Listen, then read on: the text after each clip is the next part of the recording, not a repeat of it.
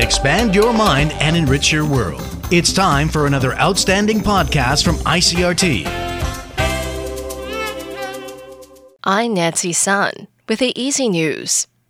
The Tai-Ex opened up 83 points this morning from Friday's close at 13,356 on turnover of 4.6 billion NT.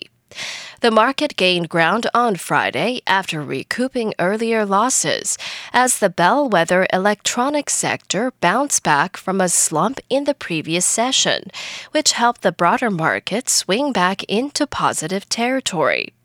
However, turnover shrank, and the market watchers say many investors stayed on the sidelines amid concerns over possible volatility after Wall Street sank due to a spike in coronavirus cases in the U.S. Cabinet spokesperson Ting Yiming has resigned following controversy over comments he made last week in which he wrongly claimed that a beef noodle soup restaurant in Taipei served meat containing ractopamine.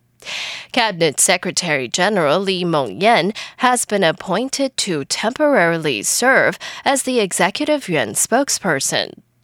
According to Ding, he resigned because the spokesperson should not be a burden to the government's administrative team, and the response to his comments have made it difficult for him to be a part of the cabinet. Taiwan's top envoy to the United States says she has spoken with a senior advisor to President-elect Joe Biden. According to Xiaobi Kim, she spoke by telephone with Antony Blinken to convey Taiwan's congratulations to Biden for winning the presidential election. Xiao says she also stressed Taiwan's appreciation for the long-standing bipartisan support in the U.S. for stronger Taiwan-U.S. ties during the 15-minute call. Blinken is a foreign policy advisor in Biden's presidential campaign, and he is widely expected to be appointed as the U.S. president-elect's national security advisor. In international news, Hong Kong authorities say a fire in a crowded residential district has caused a number of deaths and injuries. The blaze occurred Sunday night in the busy Kowloon district of Yau Ma Tei, according to a police report. The South China Morning Post newspaper reported that 4 men and 3 women aged 9 to 40 were killed in the blaze. It said 11 other people were injured, including 7 hospitalized in critical condition. U.S. President Donald Trump appears to be acknowledging for the first time that Joe Biden won the presidential election, but he still refuses to concede.